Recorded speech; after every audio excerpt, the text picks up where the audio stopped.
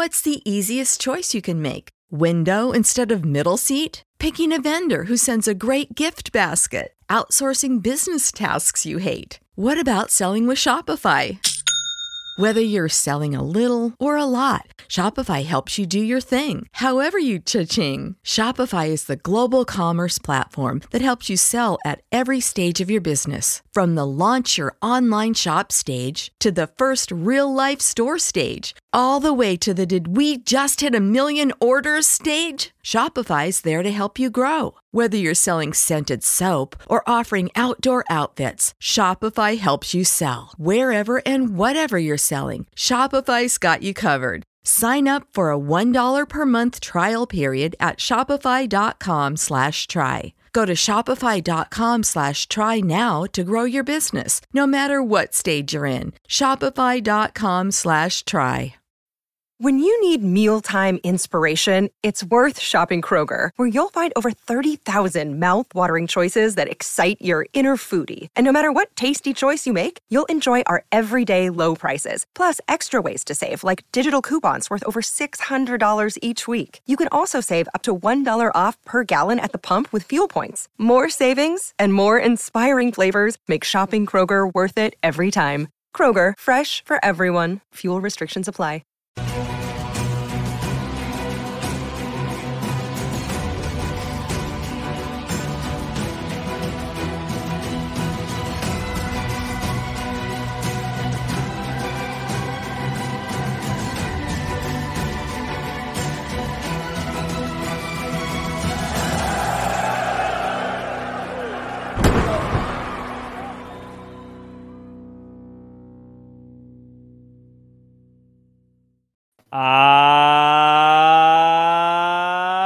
Yes, ladies and gentlemen, it's Monday, and that means it's time for the Wrestling Inc. Monday Night Raw after show. And have we got a show for you? Vinci's out of the doghouse. JD is finally in JD, and Akira Tozawa is the champion of the Washington Commanders. But before we get into all of that, allow me to introduce the crew. I'm Jack Farmer, being joined by none other than the Spar with LeBar champion, Justin LeBar, and, of course, the legendary referee, Jimmy Corderas. Corduroy, how you feeling tonight? I'm feeling good. I'm ready to go. What can I tell you? I enjoy Triple J on Monday nights. Let's put it that way.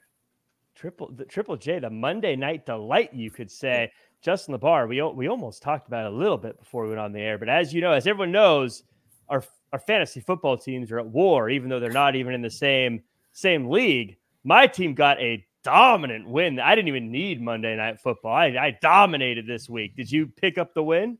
No, I did not. I was a one-legged man in an ass-kicking contest. I had my quarterback Patrick Mahomes on a bye, my backup Derek Carr injured in his game, so I got like 5 points from a quarterback. AJ Brown from Philly on a bye.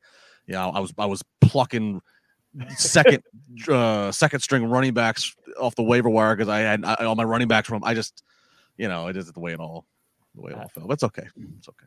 I feel like I would rather my team not show up and have all those issues like in 1 week as opposed to it being spread out. And that's when I drafted. I mean, obviously I know when I draft a quarterback, don't draft another quarterback the same bye, but I had a lot of key starters all on bye on week 10. It's like the same thing. It's like, well, I'm not going to turn away not having them for the other 17 weeks. So right.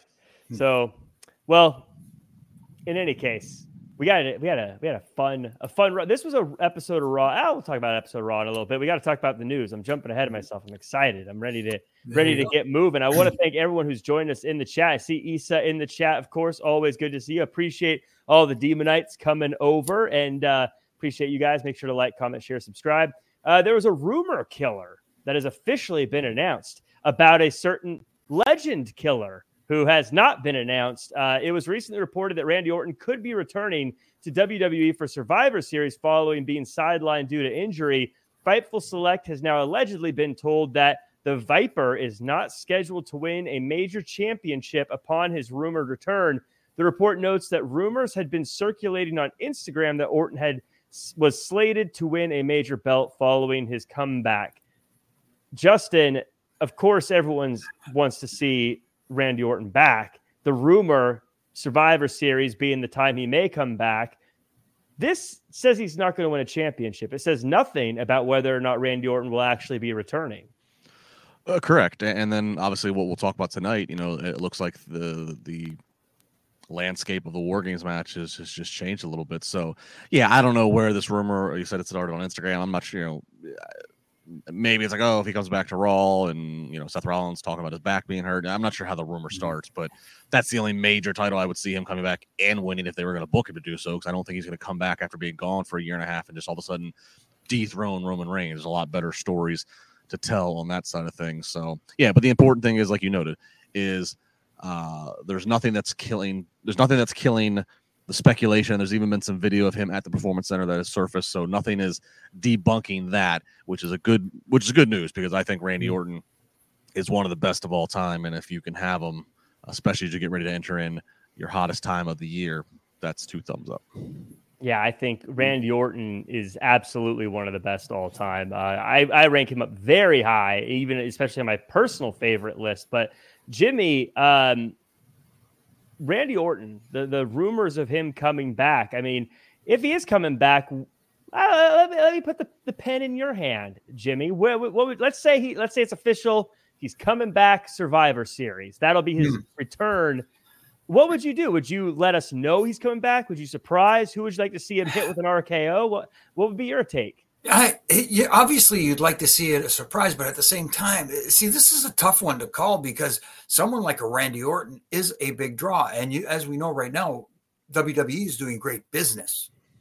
And, a nice surprise would be welcome. But at the same time, someone with the stature of a Randy Orton is also a big name that if you advertise him ahead of time, people are going to be wanting to see. You're talking about talking people in front of their television sets or into the seats or whatever. People are going to want to see Randy Orton's return. Mm-hmm. I am one of them. Because like you said, Justin, I believe also he is one of the best ever. Let's put it that way. The guy is that good. So to be honest with you, as much as I fantasize having the pencil in my hand, I don't know if I'd want the pencil in my hand because it almost makes sense for him to be that surprise at the Royal Rumble and come out kind of like Edge did back in the day when he was told that he wasn't going to ever wrestle again. And, and we know that Randy's been told apparently by a doctor that he should consider retiring. Mm-hmm. That's how bad his injury was. But all signs seem to be pointing, as we mentioned, that he was spotted at the Performance Center. So it looks like the return is imminent. The question is, when is Survivor Series the right time with all that's going on? Do you do that stereotypical, surprise return at the Royal Rumble? Because if you do it at the Rumble and your plan is Cody or whatever the case may be down the road, then Randy doesn't win that match. Mm-hmm. Or you know what I mean? There's just so many, too many variables. Let's put it that way. Yeah, Justin, let's put it now. I'm taking the pin out of Jimmy's hand. I'm putting it in your hand. Let's say Randy Orton is officially ready to go. He's got the sign off. He's happy anytime you want. Do you bring him back now? Do you wait as a surprise? Do you wait till the Royal Rumble? What would you like to see? Again, that's a big assumption that he's okay, but just for funsies. Yeah, I don't know if I'd want to wait to Rumble, and then and like Jimmy said, when you have somebody like him coming back at the Rumble and presumably around the 30th spot, you kind of are looking at them to win, and I don't think he'd be a guy, unless they want the winner of the Rumble to be what goes on to fight like for the Raw title. But I just don't see that. I think Survivor Series. I think get him back if he's ready to go. Get him back, but again, Survivor Series is in Chicago. There's a free agent that's from Chicago. That's in everybody's fantasy booking minds right now. So I think you would be better off advertising him ahead of time, because if you go into Survivor Series saying that you got to tune in to see a surprise, you're setting yourself up for a long night of chance and speculation. That if you don't deliver on what some of the speculation is, then all of a sudden, it's just we've seen it before. It's just bad response. So I would advertise him, and also he's a draw. So yeah, get a few extra eyes. Yeah. If I could get Randy Orton, I just want him back now. I want him back as soon as possible. Mm-hmm. So let's get into the show. But as always, everyone who's here, thanks for being here. If you're a lurker, always shout out to the lurkers, but also shout out to everyone who is here with us live in the chat. Like, comment, share, subscribe. 5-star reviews. I'd love to get a 5-star review on Apple. We haven't had one of those in a little bit, so that'd be cool to see. But hit us up there. Also, I want to give a shout out to @Robert WWE Fan 1 on Twitter, who reached out to let me know that they listen out in Dublin, Ireland, up to the show. So shout out, said, quote, "Let everyone at Wrestling Inc. know I love everyone that works there, past and present." So thank you so much, Robert WWE Fan 1. Super appreciate that. But also Dylan Matthews, Mr. X, Dream Realm Studios, Tuck Graff, George Bartley, Blue Chew, Beer Money, Ricky Zaldivar, Jace Channel 81, Ken Kreider. We got a bunch of new names in here, ones I haven't seen in a while. So cool to see you all, and really, really glad that you guys came out. Say whatever you want in the chat, and we'll be reading some of those out, especially if they're super chats. Let's get into the show. I was gonna say this week's episode, guys, really felt like, if you just read the results, you're going to say, I've seen this before. No big deal. Not a good episode, repetitive, whatever. But if you watch the show, it was very entertaining. And we start with Cody Rhodes, who comes out and says that he's winning the tag titles with Jey Uso, then says at War Games, his team is going to win. The 3 partners come out, and then so do Judgment Day. Finn calls out the issues of the team good guy, and Cody picks at the question of who is the leader, and Damian Priest says he is the leader. Rollins says he wants a match, and we get a tag team match. Seth Rollins and Sami Zayn versus J.D. McDonough and Dom Mysterio. Good guys dominate, except when the bad guys get sneaky. It ends with Priest and Balor and Ripley showing up, attacking the good guys. Good guys come out, and it's yet again a brawl. Pierce comes out and says he's sick of it. So tonight, everyone is banned from the entire arena. Whew. Whole lot of stuff happened there. Jimmy, I need you for this segment. I love this segment, but I got to ask, you're my potato guy. Was there a appropriate number of potatoes for the sack here? You could make the argument that the sack was a little bit too small for all the potatoes being given. I like the story and what they were trying to tell, but it felt like they were rushing it. And it's funny because Raw is a 3-hour show. And, that opening segment did take up a lot of time leading to the tag match and all that sort of stuff. But at the same time, it's going to sound like I'm speaking out of both sides of my mouth, but they gave it plenty of time, but it felt rushed. Mm-hmm. At the same time, like trying to squeeze too much other little branches off of the tree or something like that. I'm trying to find the right. Yeah, you know what I mean. I think you know what I mean. The potatoes are on trees. What are you guys doing up there in Canada? I don't know.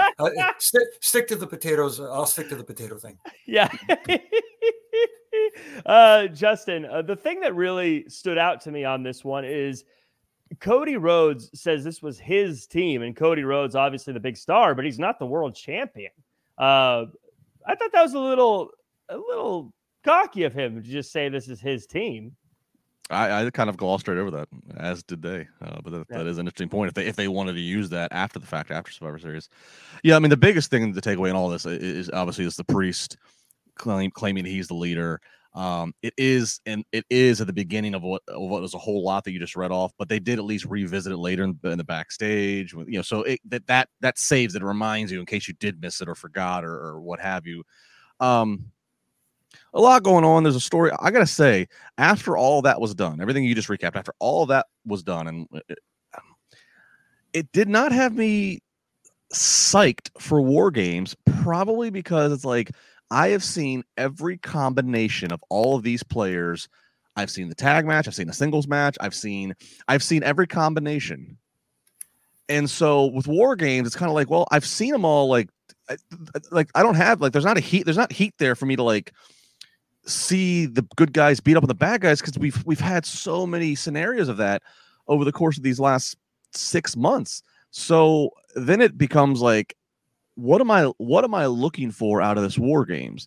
Like, I mean, are they going to have to get a little more violent than WWE by WWE standards than they normally would in terms of like weapons, or dare I even say blood. Like I am sitting here asking myself, like, what is it going to take for that War Games to be entertaining to me? The only other thing I can settle on is we're going to have to see a real butting of heads amongst the ranks, amongst the Judgment Day contenders. Or contenders, members. Yeah. It just, because otherwise, like I've seen them all do whatever they wanted to do to each other. It's, you know what I mean? It's just, so I'm kind of struggling with this War Games right now. Yeah, I get your point, because not only have they had a lot of matches already, but you're right, they've gone back and forth. It's not like one side has dominated and now they need to get some kind of retribution or something like that. It's very, I mean, you guys win and lose each week. Like, what is? I mean, there's 2 cages and 1 cage, 2 rings, all that. But I get what you're saying. I feel like I'm kind of ready for this whole thing to be done at this point. Though again, everyone, I think, for me, I think that it's one of those things where this is definitely has drug out longer than it needs to. But I feel like everyone is so talented that it's not killing me as much as I think it could. Sense. Sorry, I don't mean to cut you off, Justin, but I think what you're trying, the matches aren't bad. That's the thing. It's not that the matches are bad. It's just that we've seen them so many times, and there's only so much you can do to make it different and different variations, and make it, you can't make each match, super unique, so to speak. You can't, every time they face each other is going to be a different stipulation. No, at some point you have to move on. And it feels like it's that time now. I think that's why at this point, the state of things of what we all just said, I mentioned this last week and said it on X. Like, I think this would be it's obviously it's a huge show. It's Survivor Series. It's one of the big 4. This would be, it would be under the radar for Priest to cash in. Nobody's thinking about that world title with Seth because everybody's focused on War Games. But if that match ends, if the War Games ends and whatever, babyface stand tall or whatever it is, but then, craziness happens after the match that, can give Priest the upper hand somehow. I mean, that would kind of, to me, all of a sudden, if the War Games match itself is kind of average, because there's a lack of heat and lack of the stuff that we're talking about, that would at least end the show on a huge note to where all of a sudden it wouldn't matter to me that War Games match itself was average. The headline here is we have a new world champion. That I hope we see that. I want to see Damian Priest as champion anyways, but we'll talk a bit about that, because after this, after Adam Pearce says no one is allowed in the arena, Rhea Ripley lets Adam Pearce have it. But Adam Pearce, my guy, Scrap Daddy, stands his ground and says that he runs Raw. That's when Zoe Stark comes out and says Ripley is spread too thin. Ripley says Zoe reminds her of herself, but she's not worried. Zoe then sends Ripley packing, and it ends with saying she just needs 3 seconds to get the win. So, Justin, Priest says he's the leader here, but Rhea Ripley versus Adam Pearce, I'm kind of enticed by this. We didn't really come back to this scenario, but I don't know about you, but I sort of liked this Rhea Ripley versus Adam Pearce thing that was going on. Well, and it makes sense because like the subtle story here is Priest just said that he's the leader. And normally in a faction, even if it has both males and females, normally we just kind of, history shows a male is in charge, right? Mm-hmm. So there's this nice reverse that I think we all agree. Rhea Ripley is the actual leader. So it makes sense that her and Pearce are at odds because, Pearce runs Raw, Judgment Day, Rhea's Judgment Day, clearly the biggest disruptor of peace and rule following on his show. So it makes total sense. Yeah, I love it. It kind of gives me, China Sergeant Slaughter vibes back in the day of when Commissioner Slaughter was trying to control DX. What a great callback. That's a good one. I like that one. Nice. Jimmy, Zoe Stark. So she comes out, cuts a little bit of a promo, chases off Rhea Ripley. My question to you is, after this segment, did Zoe Stark's stock rise or lower for you? For me, it raised, but again, the telltale sign is how the audience reacts. And I didn't feel that the audience was that engaged, or as engaged as I was, at least anyways. I thought they were kind of a little subdued, going, okay, we're still getting familiar with Zoe, and we're not there yet. And maybe they feel that this thing is being rushed a little bit. I don't know, but I'm looking forward. Personally, I'm looking forward to it, but I'm not the one they're trying to sell it on. They're trying to sell it to the overall audience. So I don't know if they've bought in yet. Yeah, I don't think the crowd has bought into Zoe yet, but what was said was the best thing that could have. I mean, Rhea put Zoe over in terms of what Zoe actually has accomplished. Rhea put her, and even says, I see a little bit of you in me. Like, I mean, Rhea did it. Rhea helped, like, say, this is why you're a worthy opponent. But to Jimmy's point, it's kind of like the audience is like, yeah, she did, but she's not going to beat you, Rhea. Yeah. Well, I love that you said that, Justin, because I feel like that's so important with promo. I think a lot of times people think the best promos are the ones where they just say really mean things about each other, but the best ones are the ones where you make like both people look great and you want to see them fight. And that's what Rhea Ripley did here in such a good way. I gotta say, I hate picking on things like production things, but they did Zoe Stark no favors cutting her music as early as they did and her having to get into the ring in silence. I know that's one of those things that, like, it happens sometimes, but it felt a little clunky, the music off and her still like walking up the steps and, stepping into the ring in silence. That was kind of a weird feeling there. I think it's because Rhea started yelling and so they cut the music, but then there was like they were done talking and it was just a weird timing thing there. I don't know if anyone else caught that, but that was weird for me. We move on later in the night. Cody Rhodes, he goes to talk to Seth Rollins and says, Seth, I need you for one night, even if we hate each other. And Seth Rollins says, I don't like you, but I respect you. So you got me for one night. Then later, Rollins runs into Drew McIntyre, who offers him a handshake, and then Rollins leaves the arena. Jimmy, these were just... I like these. They were simple, not necessarily world-breaking, crazy things, but I like that they addressed the fact that Seth Rollins and Cody aren't friends, but this is why they're not beating each other up in this case. No, I get that, but it also leaves little question marks without coming out and actually overtly saying it like they do sometimes where they just shove it down your throat. Can they coexist? We didn't get that from the announce side of things. They just let the story be told the way it was and let people do it for themselves. Let people think, is something going to happen at Survivor Series between these two? Yes, they're saying that they can coexist for this one match and they can put their differences aside for a little bit. But and then doing the one with Drew afterwards, it left a question, at least for me. I'm like, okay, one of these guys is going to be the guy, but who's it going to be? Now we'll talk about it later. Do Cody and Seth, coexist at Survivor Series? Now it's got everybody thinking, questioning, going, Yeah. I was going to say, Justin, I've watched wrestling long enough. Like, there's that part of you that they go, hey, together, we're going to work together. We got this. We don't need to worry about how much we hate each other. We're working together. When you first start watching wrestling, oh, great. That's not anything to worry about. But Justin, we've watched wrestling long enough. One of these guys is going to let down the other guy. That's just how it goes. Do you think that we might see something go wrong in War Games between these two? Again, they could tease to it. I mean, and as I just pitched a minute ago, if Seth is going to be vulnerable and perhaps be a victim of a cash-in, that leaves some options out there for what makes him vulnerable, who does or does not help him. So yeah, I don't know. Again, these are options. These are great things creatively. I love it because, again, everything you've said so far, I can already imagine they have the match. Seth Rollins is all beat up. Maybe Seth Rollins gets the win for his team by sacrificing his body, saving everybody, gets the win for his team. That's when Damian Priest cashes in and Cody Rhodes is nowhere to be found. And then Seth Rollins is saying, look, man, I did everything to help your team and you weren't there for me when I needed you. That could be how it goes.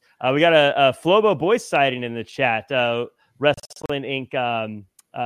Host for over on the SmackDown show. Good to see you, buddy. Later on in the show, Judgment Day, Ripley says, look, for War Games, Damian Priest, sure, you're the leader. We're all going to follow behind you in that role. But we got to make JD McDonough official. It's time. Priest gives JD his cut, and he's officially in the Judgment Day. Jimmy, I felt like when this happened, I felt like it's about time that this happened. Yeah. Do you think they should have made this a bigger deal like they did with Sami Zayn when he finally got into the bloodline? Like, this feels like something that's drug on for so long only to just go, okay, yeah, you're in the team. I like the subtlety of it. I actually did. I didn't like making it over dramatic. And the fact, obviously it looked like Damian Priest had an issue with JD for so long, and he kind of seems to have put that aside for the good of Judgment Day for now, even though, when he claimed that he was the leader at that time, you saw that look from Finn. Yeah, he gave him that evil eye kind of look. But then later on, as we saw, he walked it back and said, I was just hot in the moment, and it just came out that way. But he didn't mean it, so to speak. But back to accepting JD as part of the group, I thought that it was done in a way where we didn't see the animosity. I don't think that seemed to be there between Priest and JD, at least for now, because like he said, he took the bullet for him in that scenario. So maybe he is winning him over slowly. We don't know for sure, but again, I love that there's options and there's questions still out there. Justin, do you think that this was the right way to bring JD in? Would you have liked to have seen a bigger climax and him finally joining, or do you think this was something they just this has been dragging on for months? Just wrap it up. I would have wanted to see a bigger deal if this was being done leading up to a different show and maybe a few weeks or months earlier. And you could have played, if by doing it in front of the live audience and making a big ceremony, you could have played up some good reactions and close-ups to which members are and aren't in favor of it. And you could see the family strife. But in this situation, it's gone on for as long as it has. In my mind, he's just become a de facto member anyways. And, you're a week and a half out from Survivor Series, a team event where you need a certain number of bodies. So I think if they would have done, if they would have booked it tonight and booked a segment where it was in the ring and they did the big scenario, it would have been like, well, yeah, you guys need, Rhea can't fight in the match. It's not an intergender match. So it would have seemed like dumb. So I think just kind of just doing it the way they did tonight was probably appropriate given where we're at in the timeline of things. Yeah, I agree with that. In a perfect world, I love the big ceremonies, but yeah, at this point, I'm like, I actually thought he was in the team already in the group officially before they said we need to add him to the group officially. I was like, oh, because when they walk out in the beginning, they're all together and it says Judgment Day. I'm like, oh yeah, it's Judgment Day. We move on to Shinsuke Nakamura versus Otis. We got a promo from Shinsuke and a question of who exactly is Nakamura targeting. They have the match. Otis hangs in there, and it's a good big guy versus striker style matchup. And after 3 Kinshasas, Shinsuke gets the win. Justin, Otis took 3 finishers to beat. Do you think that they've got something for Otis, or was this just how they put the match together? Taking 3 finishers on a Raw to get beat by someone like Shinsuke is a big deal, I think. I think it's a big deal. The audience seems to react to Otis. He's one of the more naturally organic over mid-carders. So I would like to think that, 3 of that finisher, there's a reason, we're something is being planned that's not too far off. But I'd also be remiss, and I'll start to bitch about it here in a minute. There were some questions I had tonight about logics of finishes and distractions and things I feel like we normally see on a Wednesday night. So I don't know if we just weren't sharing notes tonight. I don't know. So I'm not quite sure. I'm not gonna get too excited that Otis has got a title match or something coming. But yes, and normally I would say that's a big deal. Let's watch for. But there were some finishes tonight that Yeah. The Jimmy, they kept alluding to Shinsuke having a target that we're wondering who it is. Do you believe Gable is the target? Because clearly he looks like who's next in line in this situation. Do you think Gable is his target, or do you think that this is just the next in the Alpha Academy rivalry and then he moves on to the target? I think this is what you said last. This is next in the Alpha Academy line of progression before he goes to his target. And I would have thought that a natural target for him would have been someone like a Cody Rhodes for two reasons: to put him in a prominent position, and also to build Cody up leading into where we suspect he is going, especially leading up to WrestleMania in Philly, coming up in Philly.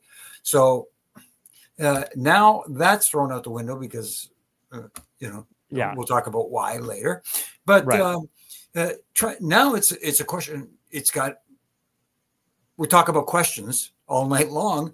That's the question now. Who is he targeting? Who do I think he's targeting? You have a few names in mind, but right now the big name that I thought it was is not it. Yeah. So now I have to rethink this whole thing. So again, now you've got me curious. I want to know, okay, who is he talking about? Yeah. Well, I would say he's talking about the greatest of all time, Akira Tozawa, but that's already happened. Especially after that dance. Oh my goodness. Yeah. Well, we got the day. I want to talk about that. We had the Creeds, we had the New Day, we had Alpha Academy. They're getting along. They're having fun. Akira Tozawa is clearly the spiritual tag team champion here. Justin, of course, Akira Tozawa rocking that Commander's title there. And I don't know, any takeaways from this segment?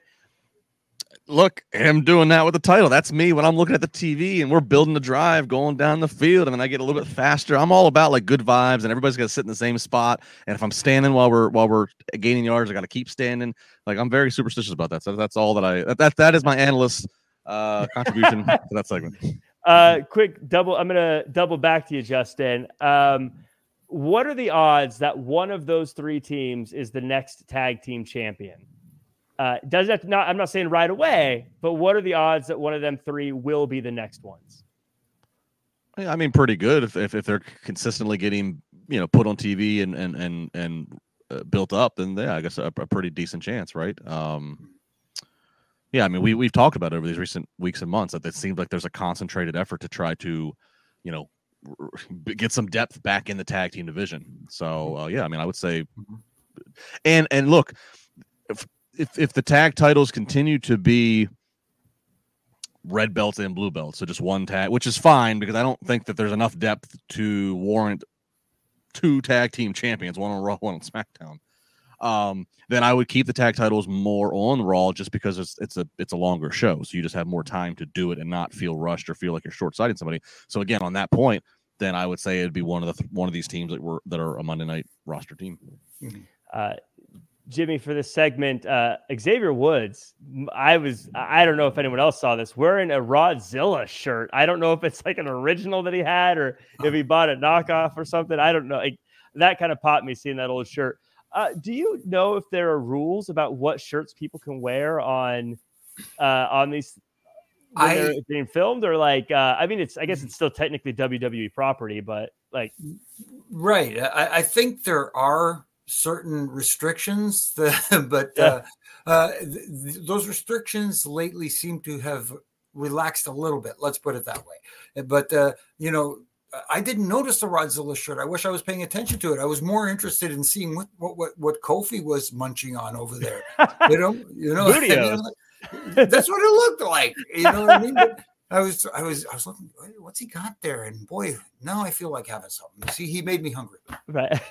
Yeah, it was. It looked like the real deal, like an old NWO Rodzilla shirt. I was like, that is the coolest shirt. I wish I still had one of those right now. But in any case, we move on to Piper Niven versus Tegan Nox. We get a video package for Tegan before the match. Piper beats her up for a bit, but eventually Tegan gets back in it, and the end comes when Chelsea gets involved. Then Natty gets involved. Piper gets distracted and eats a world's shiniest wizard, which eventually leads to the end of the match. Justin, you talked about endings to matches, and this was one that was very weird to me in that Tegan hits her finisher, doesn't get it, and then does the, I guess, crucifix kind of roll up thing to get the win. I don't know if that was just oops-a-daisy kind of positioned in the match, or I don't know. What were your thoughts on this one, the ending, and specifically Tegan Nox, who this match seemed to be about? I like all four of these ladies. I like all four of them for different reasons. Mm-hmm. None of them came out better than what they did walking into it because of the way things were laid out. I can't. WWE is not normally this. I don't know. And again, this was the first of like three that I just was like, what are we doing? So no, nothing. Sorry, nope. Nobody here looked better by the end of this segment than they did walking into it. Yeah, I feel like, Jimmy, I know what they were looking for. I don't know if it hit the way they wanted it to. What were your thoughts on this whole thing? It definitely felt like we were supposed to feel like Tegan Nox is a star after this, because of course the video package, the win, all that kind of stuff. Do you feel like she did that? Do you think she raised her stock in this one? No, and I hate to sound repetitive, and the audience told you everything you needed to know. You know, that finish came off flat. The audience felt that way. I felt that way too. And I'm thinking these, you know, what was it? What do you call it? Crucifix roll up? Is that what it was? But I don't know what it's called, but it was, yeah.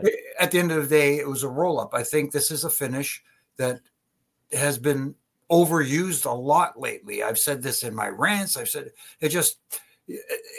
the roll-up finish can work when executed in a certain fashion. It just, you know, like you said, when you kick out of somebody's finish, but then not even a couple of minutes later, they end up winning with a roll-up finish as opposed to their finish. It makes their finish feel like, why bother having a finish? You know what I mean? It just, it didn't work for me. And I hate to sound like Captain Agreeable, but to Justin's point, nobody came out of this looking better. The person that went over, the person that could have gone over without going over, nobody elevated their stock. Yeah, it definitely felt like there was so much going on. Zoe Stark said earlier, people spread too thin. It felt like the things in this were spread too thin. So instead of, I think it would have been better. And again, hindsight 2020 is always very easy. If you wanted to make Tegan Nox look like the star, maybe just a quick Piper Niven looks the other way, gets hit with the shiniest wizard, pin 1, 2, 3, as opposed to all this other stuff I'm thinking about instead of, wow, that Tegan Nox really showed me something tonight. What's the easiest choice you can make? Window instead of middle seat? Picking a vendor who sends a great gift basket? Outsourcing business tasks you hate? What about selling with Shopify? Whether you're selling a little or a lot, Shopify helps you do your thing, however you cha-ching. Shopify is the global commerce platform that helps you sell at every stage of your business. From the launch your online shop stage to the first real-life store stage, all the way to the did we just hit 1 million orders stage. Shopify's there to help you grow. Whether you're selling scented soap or offering outdoor outfits, Shopify helps you sell. Wherever and whatever you're selling, Shopify's got you covered. Sign up for a $1 per month trial period at shopify.com/try. Go to shopify.com/try now to grow your business, no matter what stage you're in. Shopify.com/try. When you need mealtime inspiration, it's worth shopping Kroger, where you'll find over 30,000 mouth-watering choices that excite your inner foodie. And no matter what tasty choice you make, you'll enjoy our everyday low prices, plus extra ways to save, like digital coupons worth over $600 each week. You can also save up to $1 off per gallon at the pump with fuel points. More savings and more inspiring flavors make shopping Kroger worth it every time. Kroger, fresh for everyone. Fuel restrictions apply. Tommaso Ciampa faces Ludwig Kaiser. Basically, this is a pretty good one, but eventually Vinci gets ejected for getting involved, but Vinci comes back, takes out Gargano, distracts Ciampa, and allows Kaiser to get the win. Later on in the night, it's Vinci who is now in Gunther's good graces, and Kaiser who is in the doghouse, and also runs into Indus Shear. Jimmy, I got to go back to you for this one. And I think you know what I'm going to talk to you about. Go for it. Vinci's ejected. Says, I don't care. I'm coming back. Right. And clearly the ref sees it. And is there a precedent of like, was that supposed to be a DQ in that case? Or like what is, because I've never seen that happen before. Is there a way that it's supposed to be handled technically, or? Well, you would think that the person who got ejected that returns to ringside to cause the distraction would do his best to hide from view of the referee. And having, again, I talk about this all the time, the heat goes to the wrong person. Now the referee, what people are saying, why isn't the referee doing something about this? Why is this, the referee not doing this? Why is the referee not doing that? As opposed to, look at that sneaky bastard. He got in there behind everybody's back. He got the damage done. He pulled off the distraction. And then what do we get? The most dreaded finish in all of wrestling, the roll up. Right. Again. So it just, again, one of those situations where these guys were having a decent match and the ending kind of made you go, oh.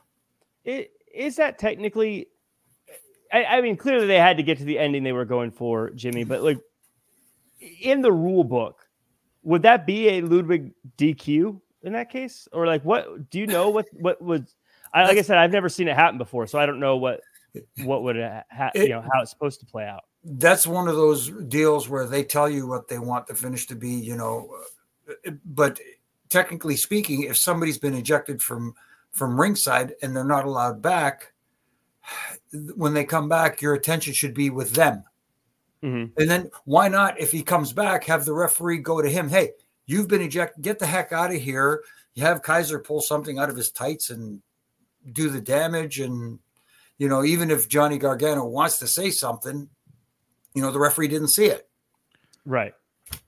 Yeah, I'd say this, like because I forget the referee's name, but right after the 3 counts done, and Kaiser celebrating, the ref then is walking opposite ring from hard camera, and he even sees Vinci, and like he even motions like, "Hey, what are you doing here?" And like Vinci, if you watch his mouth, even like you didn't see anything or whatever. It's like I would have almost accepted that the ref sees it and then somehow like calls the timekeeper and the ring announcer over and like reverses his decision and says it's a DQ or something. Like to Jimmy's point, if Vinci would have came back out, donned in a hoodie with a mask or whatever, did something and then snuck back out, and then we cut to a backstage segment after the next commercial and it's revealed that it was him, and so like he was in complete disguise, and like that would have at least been more of an attempt, because at the end of the day I like what they were trying to do. I like the story of Vinci help outsmart and help get a win for Team Imperium, and now he's Gunther's favorite son of the week. And like, I like that whole thing. I like that it's creating more friction between Kaiser and Vinci, and Vinci's, so I like what they were trying to do. But again, back to what Jimmy said, why just have him first off come out just back in the same attire, and then not even sneak away, not even Bruce Willis diehard himself jump over a barricade and hide. Like he's just out there flaunting that he's out there, and it just makes the referee look ridiculous. Well, I don't know why. I don't know why there wasn't more effort for him to stay hidden. It just made no sense. And again, sorry to cut you off, but why not do something a little different? The referee notices him out there, and he pauses the match. The match is going to be delayed. You guys go to separate corners, whatever the case may be, until he leaves ringside. And if he doesn't leave ringside by the count of 10, then your teammate, your partner will be disqualified. Anything would have been better than what they did. I mean, I would have personally it wouldn't have been great, but I would have even been okay if Vinci hid a little late and we like kind of all knew the ref saw him, but they played it off like they didn't. I'd go, that wasn't great, but at least whatever, they got through it. But yeah, it was very, I don't know, it felt very odd, but the story at least has changed now. And Justin, I want your thoughts on, we're past the end of that match. I'm actually now very interested in the fact that now Kaiser is in the doghouse, and Indus Sher, who seems like they could be very credible threats to a group like Imperium, seems to be on the horizon. Yeah, no, I like that. It presents a lot of different, again, creative options of, all right, if Kaiser has had a moment right there where he said, well, screw you guys, I'm gonna go solo. I'm taking my solo act. Then he gets confronted by these three. Maybe I better stay with a group, and no, I was cool with that. Get into sheer, again, plant some seeds of getting them more depth for a tag division. So I'm cool with, again, that whole backstage segment hit it. I liked that, Kaiser thought that he was being complimented, and Gunther's like, I was talking about Vinci, and like I love that whole, and then into sheer, that whole thing hit. It was just the results of the match. Just again, it made the ref and the rule and the ejection look stupid.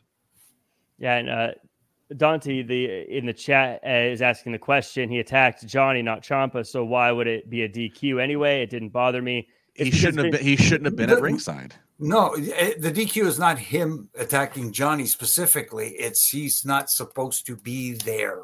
Yes, he was ejected. So yes. that's the issue, is that if he had never been ejected, then this whole thing is fine. But it was the ejection and then coming back that is, if you could just come back, then what's the whole point?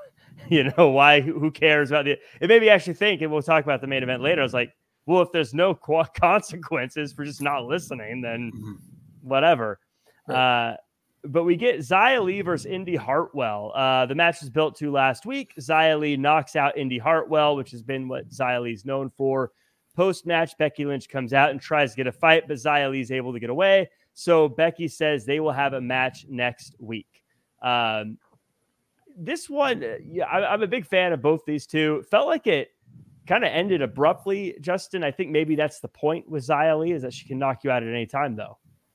Yeah, that is the point. I'm really looking forward to this. They've rather quickly built up for this to be a match to advertise and look forward to for Raw. That I think it's got some weight to it, right? I mean, Xia Li's they're protecting her with her kicks and they even commentary even noted she's doing a few different kicks, so she's versatile. We've seen her take out Becky, we've seen her take out some names with these kicks. So I'm really curious as to how this match goes down next week, because they could full court press really put Xia over if they, as in the booking team and Becky, if she of course is ready to do business. If all parties agree, they could full court press, make Xia Li look like a really big deal if she beats Becky, and or if they pull that TKO stoppage. Maybe the match is a little bit longer until it gets to that point. Maybe it's kind of like Michael Cole screaming, "Stay down, Becky, stay down," and finally Becky just doesn't, can't get up anymore. Like if they draw it out with the right dramatics, to still protect Becky to an extent. But I'm looking forward to this next Monday. I'm a big fan of Xia Li. I love the presentation of her in NXT, even when it was the old NXT, and I'm glad that she's finally now getting her shot here on Raw, because I think that she's got a certain it that hits with me. Yeah, Tian Shaw back in NXT when she was that group. I love that group. Jimmy, Justin makes a great point here. I'm thinking, if Xia Li is able to knock out Becky Lynch, one, superstar, you've got another star on your roster, but also I think it gives Becky Lynch the chance to say, hey, I could have gotten up if you gave me a chance. Our next match should be last person standing match. Well, that's one way you can go. Obviously the last person standing is you have to get back to your feet for the count of 10, after a potential knockout.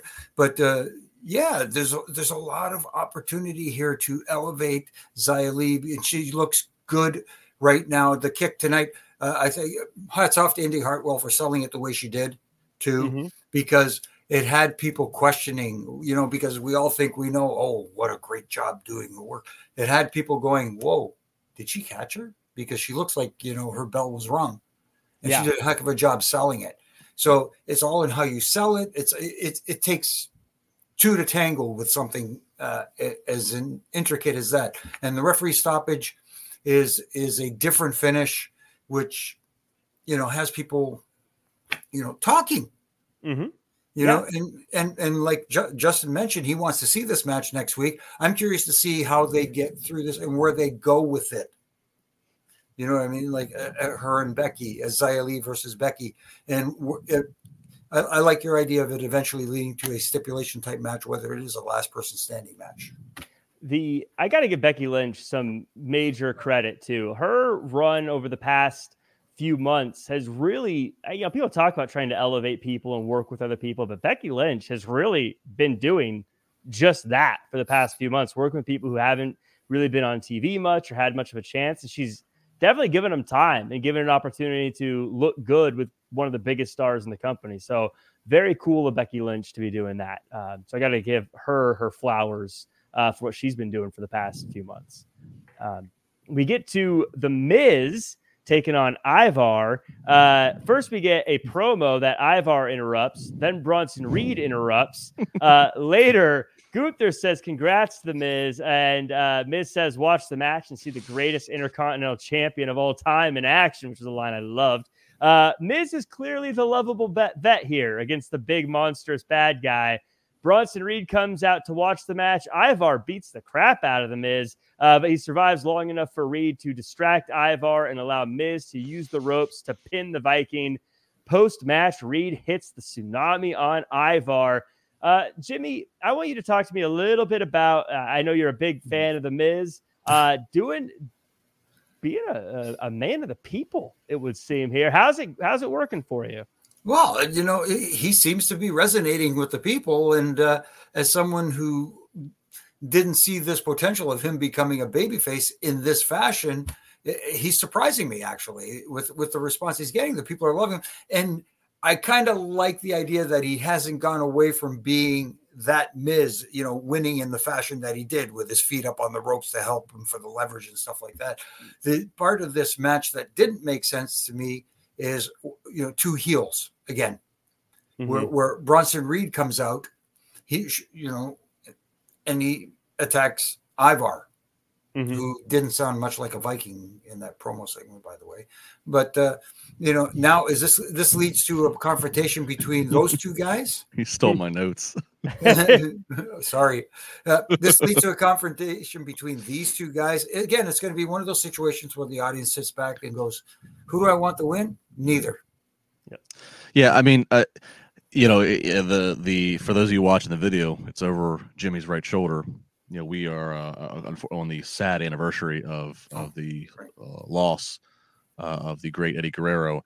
There was a little bit of magic of the fact that The Miz is one of the few baby faces who he's wrestling as a babyface. He's booked right now in the story as a babyface, but still has a certain cachet with the audience. And right now it's lovable cachet that he could do a heel thing, like put his feet on the ropes and get a huge pop for that being how he gets out of this match. So there was a little bit of, I thought there was a little bit of charm to that. That said, it follows in our string here, this portion of the program of distractions and roll-ups and come on, really? And yeah, Ivar. Now, I've been a big fan. I've said this on this podcast for weeks here. He's maximizing his minutes, getting this kind of stray singles run because Eric's injured. Look, the name's fine, the music's fine, the entrance, that's good. Obviously, the in-ring work, he did the promo backstage. I'm like, that's not what I expected Ivar the Viking to sound like. Now, I've heard the man who plays Ivar speak before, and I know that is his real voice. But I guess in my mind, I got to go to the Undertaker One Dead Man show this past weekend. And for, 119 minutes of it, it was Mark Calloway talking. But there was 1 minute when he wanted to send us all home where he gave us the Undertaker telling us to rest in peace. I guess in my mind, I kind of thought that I was going to get an Ivar voice. That wasn't exactly how I pictured Ivar the Viking to sound. So we don't got to go as far as nails. We don't got to go start dubbing crazy stuff over him. But that is something that I think we should probably address somewhere along the way. But yeah, now it looks like Ivar's going to go from being, heel this week to where maybe he comes off more as the baby face against Bronson Reed because Bronson Reed attacks him after the fact, just saying I'm the real big man. So yeah, maybe today was a bit of a transition of getting maybe Ivar's not going to sound mean and dastardly because he's not going to be mean and dastardly for much longer. Actually, that makes a good That's a good point, because if he is going to be the person we're supposed to sympathize with, then he should sound like someone we want to sympathize with. But yeah, as he was talking, I was thinking, you just need to have Valhalla do the talking. Not even, I mean, even voice aside, I feel like he's better as the silent, Viking guy. I don't like when he talks, I feel like it breaks the aura of the Viking character. I don't know because what would a Viking actually say? Like they would just go, ugh. They wouldn't really be like, well, you got involved in my match last week, and that's very disappointing, you see. Like, they would. So I would rather Valhalla talks, and he's just a big grunting, murderous Viking. Yeah, but I don't know. I think her strength is her primal scream and some of her facial expressions. I don't know if her talking would be any bit of a better. And I appreciate the hell out of the lady that out of her, but I'm just being honest. I don't know if she can pull off that mouthpiece heel that we would think a Viking group would have. Very fair. Yeah. And maybe neither of them should talk. I don't know. I don't think they need to talk. I mean, you kind of get it when you see them anyways. I get what you're saying. Do they really need to talk? Yes. At some point they do, to get their message across. Yes, you can do it with expressions and your mannerisms, but at one point you have to be able to get out there and talk, like we always say, talk people into their seats in front of the television. Maybe if he's transitioning to babyface, maybe tonight is the first seed being planted. Tonight is the first potato going in the bag. We're starting a slow transition. Hell, by Christmas time, we're going to have WWE produced video packages showing us that the man that we know as Ivar the Viking, he was once working at the Apple store at the mall, and then and then the big corporate man stuffed him aside and let him go, so that way their stock price could go up 0.5 point, and then he just went off the deep end, and he had to find a culture that would accept him, and Viking was the calling. Maybe we'll find that out. That would be fantastic. One day his manager shows up to Rod, he's like Ivan or whatever, like a different name than Ivar. He's like, he was Ivar from State Farm. Yeah. All of a sudden, the insurance business just wasn't for him. And he's like, look, I saw you on TV. What happened to you, man? Like, we're hiring again. Do you want to come back? It's like when we found out Raven's backstory in WCW. We found out that he was rich and he's taking Canyon along. And they're going to Versace, and he's what a maroon, and we just find out that this is just a whole different life that Ivar tried to take up. I will say, I gotta say one thing. I typically hate most of the 3D things for people's entrances, but I did like Ivar's kind of like ghost ship that sailed through the arena. I thought that looked kind of cool. I haven't seen that before. Maybe I just didn't notice it, but I thought that was kind of neat. Okay. Jimmy's not impressed. And then after he goes back to the State Farm job, it'll be a picture of him on like one of those what are those little 2-wheel things that you lean forward and it moves forward with you? The Segway. It's him on a Segway rolling through the just like a good neighbor. He's on the side of a park bench. So we get to the main event, Damian Priest and Finn Balor versus Cody Rhodes and Jey Uso. And this one really went the distance. It was like 30 minutes, I think. The story is the end of the match. McIntyre shows up and claymores Jey Uso, serving him up to the Judgment Day, allowing them to get the win. But on the ramp, Drew McIntyre shakes Rhea Ripley's hand. Justin, is Drew McIntyre Judgment Day? He's not Judgment Day, at least not according to the leader, Damian Priest. But maybe according to Rhea Ripley, he's Judgment Day by contract for a night, and that night being War Games. I love the execution of this final shot. I thought him standing there and then the way the camera moved this way to widen the frame, and then she steps in and just holds out her hand and the shake. And I don't think that was all piped in sound. I think we got some natural Washington, D.C. Capital One Arena crowd reaction of, when he shook her hand. Well done finish. Obviously, it wasn't the most out of left field swerve, bro, finish. We kind of saw it coming, but that's okay. You executed it, and that's what matters. Yeah, and as I've been saying all through this podcast tonight, the audience tells you everything you need to know. Like you said, I don't think it was a big shocker that Drew came out and caused the finish the way he did, the shaking of the hands and the way the crowd reacted with the booing, like you said, Justin, I don't believe it was piped in either. I think that was legit heat. People were pissed. They were kind of like, yeah, we knew he was going to probably, interfere in some form or fashion, but we didn't think it was going to go this far. My goodness, it worked. Yeah. Yeah. I feel like this. So War Games, is it 4 people or 5 people? I was confused. Is it possible? Well, now it's 5. Yeah. Because now it's Priest, Finn, JD, Dom, and presumably Drew. So that means the baby faces need another partner. Oh. And so that's where it comes to where it's like as I said at the start of the show, I don't know where the heat is in the match because I've seen all this. I've already seen those 4 Judgment Day originals, or JD McDonough included. I've seen all them tussle with the baby faces. So now the most intriguing part of the moment of War Games is all the baby faces, especially Jey Uso and especially Seth, who just got a little bit of acknowledgement early in the night. Now it's okay. I want to see the baby faces get their hands on Drew because now it's like, oh, Drew just betrayed them. That's still not enough for me to make the whole War Games match, but it does add at least a wrinkle to it of there has been a betrayal on the babyface locker room side. Mm-hmm. And Drew, what's great, we talk about the creative flexibility. Drew could say, look, I'm not a bad person. I'm trying to fight my way back to a title shot. And the way I can do that is by helping my team win War Games, So there is. And he attacked Jey Uso. The commentary says he still holds a grudge to the bloodline. And Jey Uso was part of the bloodline when they cost him in Wales. So that made sense that he did it to Jey Uso and not Cody Rhodes. He still has a problem. Right. Yeah. And it makes you question, does he have an actual problem with Cody Rhodes? Is it just Jey Uso that he was targeting? That sort of thing. It leaves a little bit of a question, even though, we saw a little animosity at first between Drew and Cody. We saw the handshake tonight, and now people are going, so what the heck is going on here?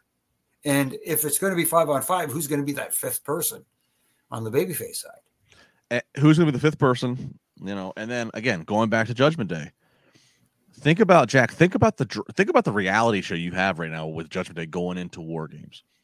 You have Drew, who just shook hands with Rhea, and we've seen Mommy kind of like eyeing Drew over recent weeks. Well, that could make Dom a little jealous.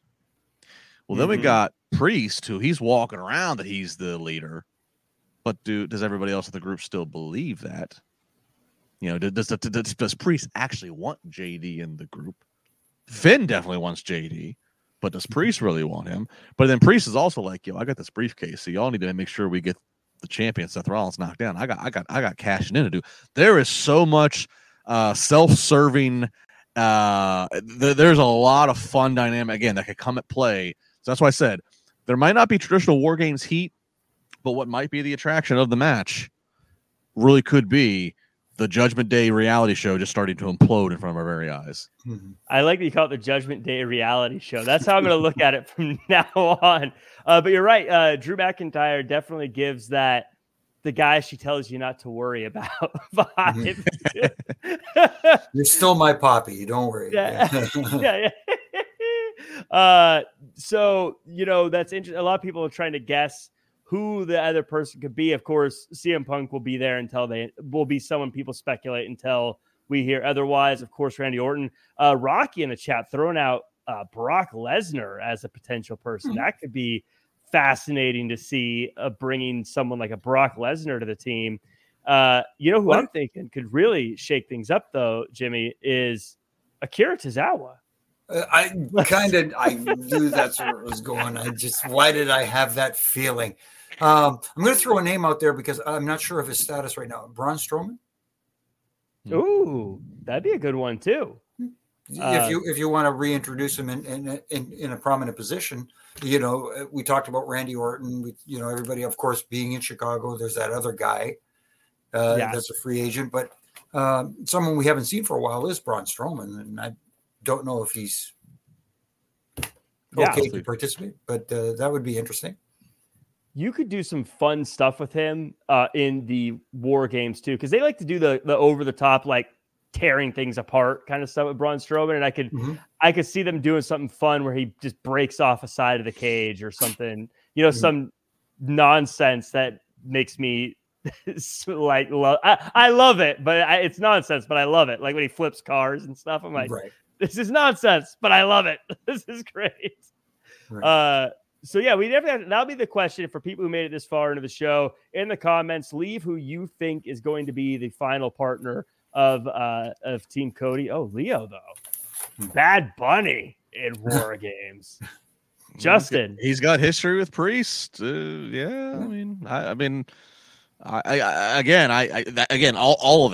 of them, him, Brock, Randy.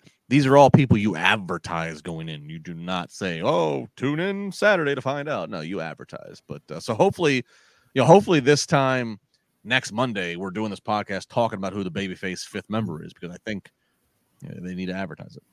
It's next weekend, right? It's a week from this Saturday. So So next week is the go home Raw. Yeah. Yeah, so that's I would imagine that's how you end Raw, is the person who's going to be the final member comes out. I would hope so.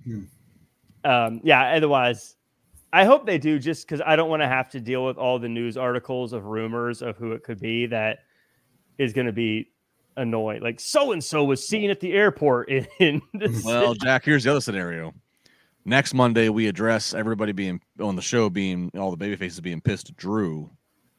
And then like Cody or somebody says, "All right, I think I got somebody," makes a phone call. He'll be at SmackDown on Friday. And then we got to wait till Friday SmackDown. Like that. They could do that if they want. They absolutely could. In fact, they very well might actually. Yeah. But I think that does it for us. Of course, as always, thank you to everyone who joined us in the chat and all the comments. Again, the question is in the comments if you're watching this later, or if you watched it now after it's done airing. Leave a note of who you think the final member is going to be. Try to be spicy with it. Someone a little different. Let's see who you pull out. But until then, Jimmy, overall thoughts on the show, and where can the world find you online? No, I thought the show was fine because it left a lot of questions that need to be answered, and it makes you curious and want to tune in to find out what's going to happen next. I think they did a good job at that tonight. And as far as where you could find me, obviously you could find me here on Monday nights with Triple J, doing our thing. On Wednesday nights, it's myself, Justin, and Issa usually. Sometimes you're there too, and it's Triple J on Wednesdays, but we cover, AEW Dynamite along with the latest and what's going on. And there's the Reffing It Up podcast with my good brother in stripes, Brian Hebner, and I, and RJ, who holds the glue together, that drops every Wednesday. We have fun. This week, I think we're going to have SoCal Val on. Oh, so that'll be interesting. And of course, you can catch my Ref and Rants from Monday to Friday on all my social media platforms. They're only a minute long. And again, they're little critiques, not to tear down, but to help tighten screws that I believe need to be tightened. And I try to have a little fun with it too. Yeah, you had a pooch in one of them. I want to see more of the dog. Actually, we were babysitting that day. And he wanted to get himself on camera. So I said, what the heck? Can't blame him. He knows where the red light is. So. Exactly.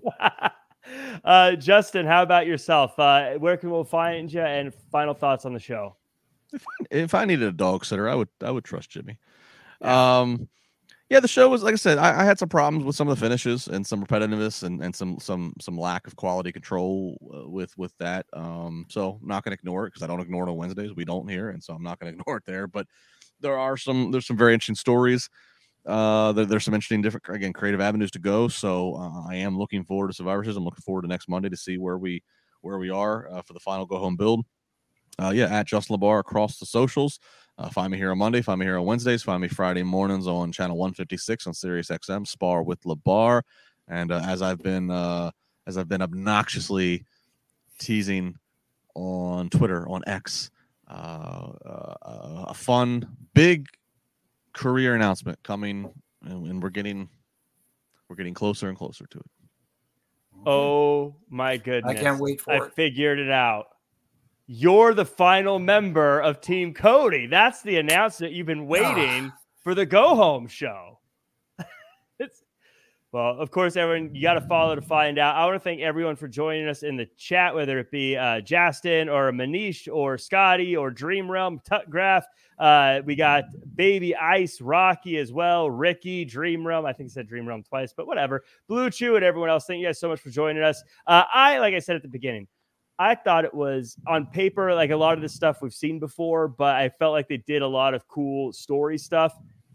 I don't know if they necessarily stuck the landing on everything, but I get what they were going for, at least in most cases. So I thought it was a good show.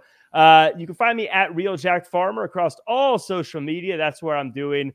You can see all the stuff I'm working on. That's the easiest place to do it. Make sure to follow at Wrestling Inc. for all the news in pro wrestling, as well as that NXT after show tomorrow night, right after the show.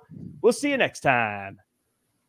When you need mealtime inspiration, it's worth shopping Kroger, where you'll find over 30,000 mouth-watering choices that excite your inner foodie. And no matter what tasty choice you make, you'll enjoy our everyday low prices, plus extra ways to save, like digital coupons worth over $600 each week. You can also save up to $1 off per gallon at the pump with fuel points. More savings and more inspiring flavors make shopping Kroger worth it every time. Kroger, fresh for everyone. Fuel restrictions apply.